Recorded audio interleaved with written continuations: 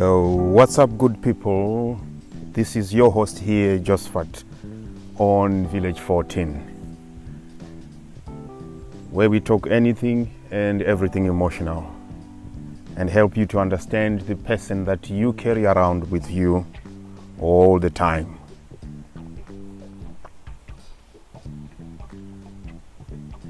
Today, I'm going to talk briefly about the cycle of life. I'm going to talk about when you win and when you lose. Or I'm going to talk about winning and losing. I'm going to talk about when you lose, you feel rejected. You feel you are not good enough. And if you are not careful, those feelings might determine what you settle for in life. How you handle rejection might decide what you can do and you cannot do.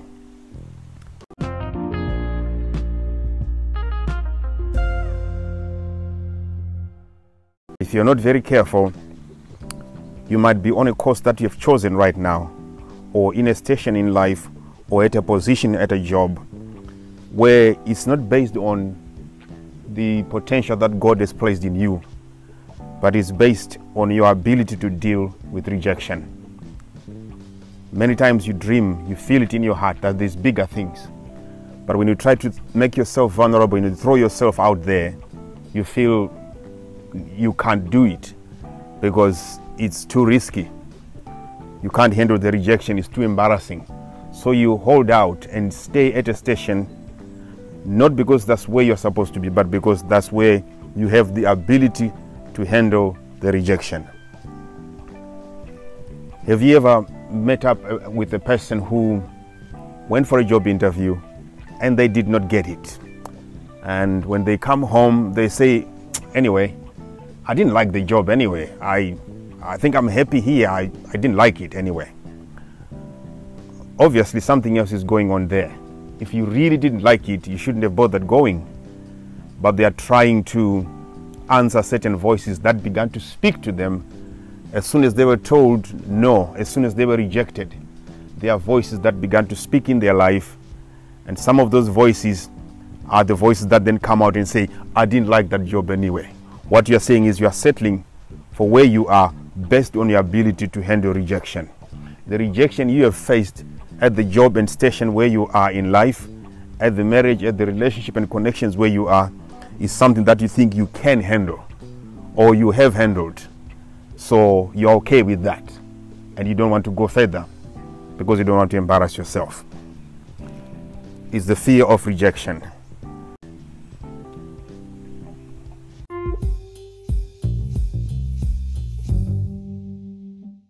To win, somebody has got to lose. And when you win, it's exciting, you are happy, you rejoice. But have you ever paused to think about the person who lost, how they feel? Or when you win, how do you feel? And when you lose, how do you feel? Why is it that when you win, you think the sky is the limit, you can do anything? And when you lose, you even doubt some of the things that you're doing, and you reposition yourself and question your value, question your worth. Your ability to handle loss and rejection determines how far you go. There are some people who use rejection to work very hard to prove to everybody that even if you rejected me, that I'm going to turn out to be the best person that you will need. You will need me tomorrow, you will want me. So they work very hard. The problem is you work very hard to prove to everyone that they need you, even though they rejected you, and you will succeed. But the most miserable thing is to succeed at something that God never told you to do, or to succeed at something that when you dig deep into your heart, you know that's not your destiny, that's not your purpose. That's not why you were born. It's less than that. It's not satisfying. So you can use rejection to inspire you to want to work hard to prove everybody wrong, and then succeed, but still feel miserable, still feel lousy at the core of your being. Because you're not supposed to use rejection in order to fight and prove everybody wrong. You are supposed to use rejection to not only define you, but to prove to you stations where you're not supposed to stop. That's not for you, yes.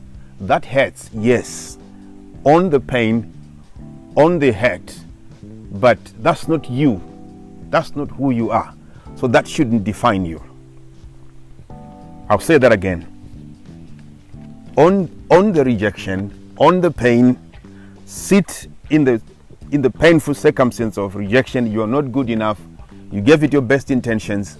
You're rejected. Sit in there, but know that that's not who you are. There has to be something in you that says to you, you are good enough at the core of your being. There has to be something in you that is real, that without doing anything, you are good enough to God. Otherwise, if there is nothing like that, you are going to use the external things to determine your value. And the problem with the values of this world is what is valuable today, tomorrow might change. You might go through hoops to try and please me, to jump and do this and to do that to please somebody. They might be happy today, but tomorrow they will not be, because the world is changing. And when they are not happy tomorrow, you will feel the rejection, and then you think, after all that I've done for you.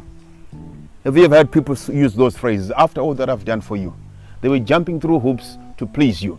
And now that you're not pleased, they regret why they were jumping hoops.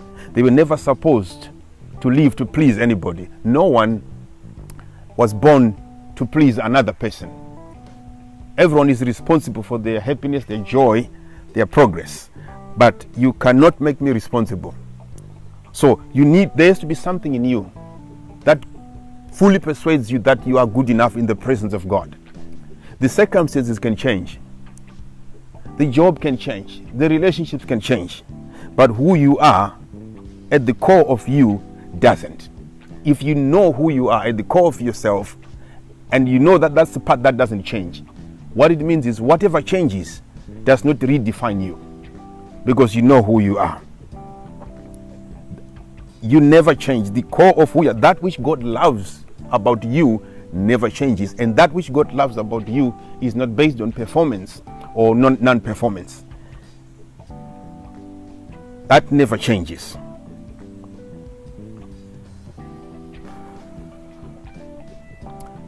Yet sometimes the no's in our life, the rejection in our life, challenges us in ways that we actually thought we had outgrown.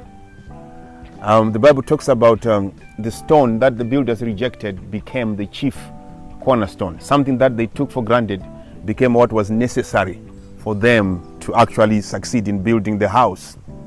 So the no's in your life can actually spare you in the right direction, until you come to a stage where things line up with who you are. I have a friend who has been jumping from one job to the next, to the next, to the next. And they seemed not to be able to settle down really like everybody else would settle down for 3, 5, 10 years in one job.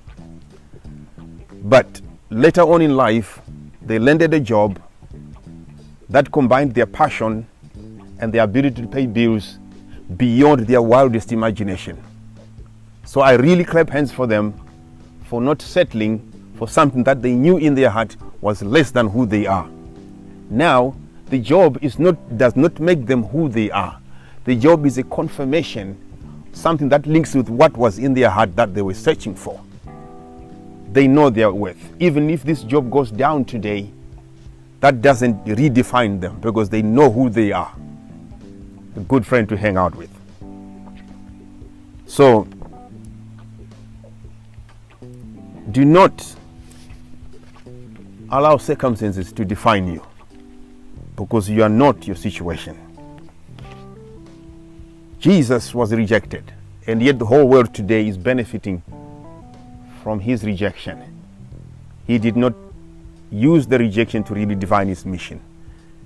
He used the rejection to spur him on to line up with the perfect will of God that he knew in his heart. This is Village 14 with your host here, Josephat Kadembo. Thank you.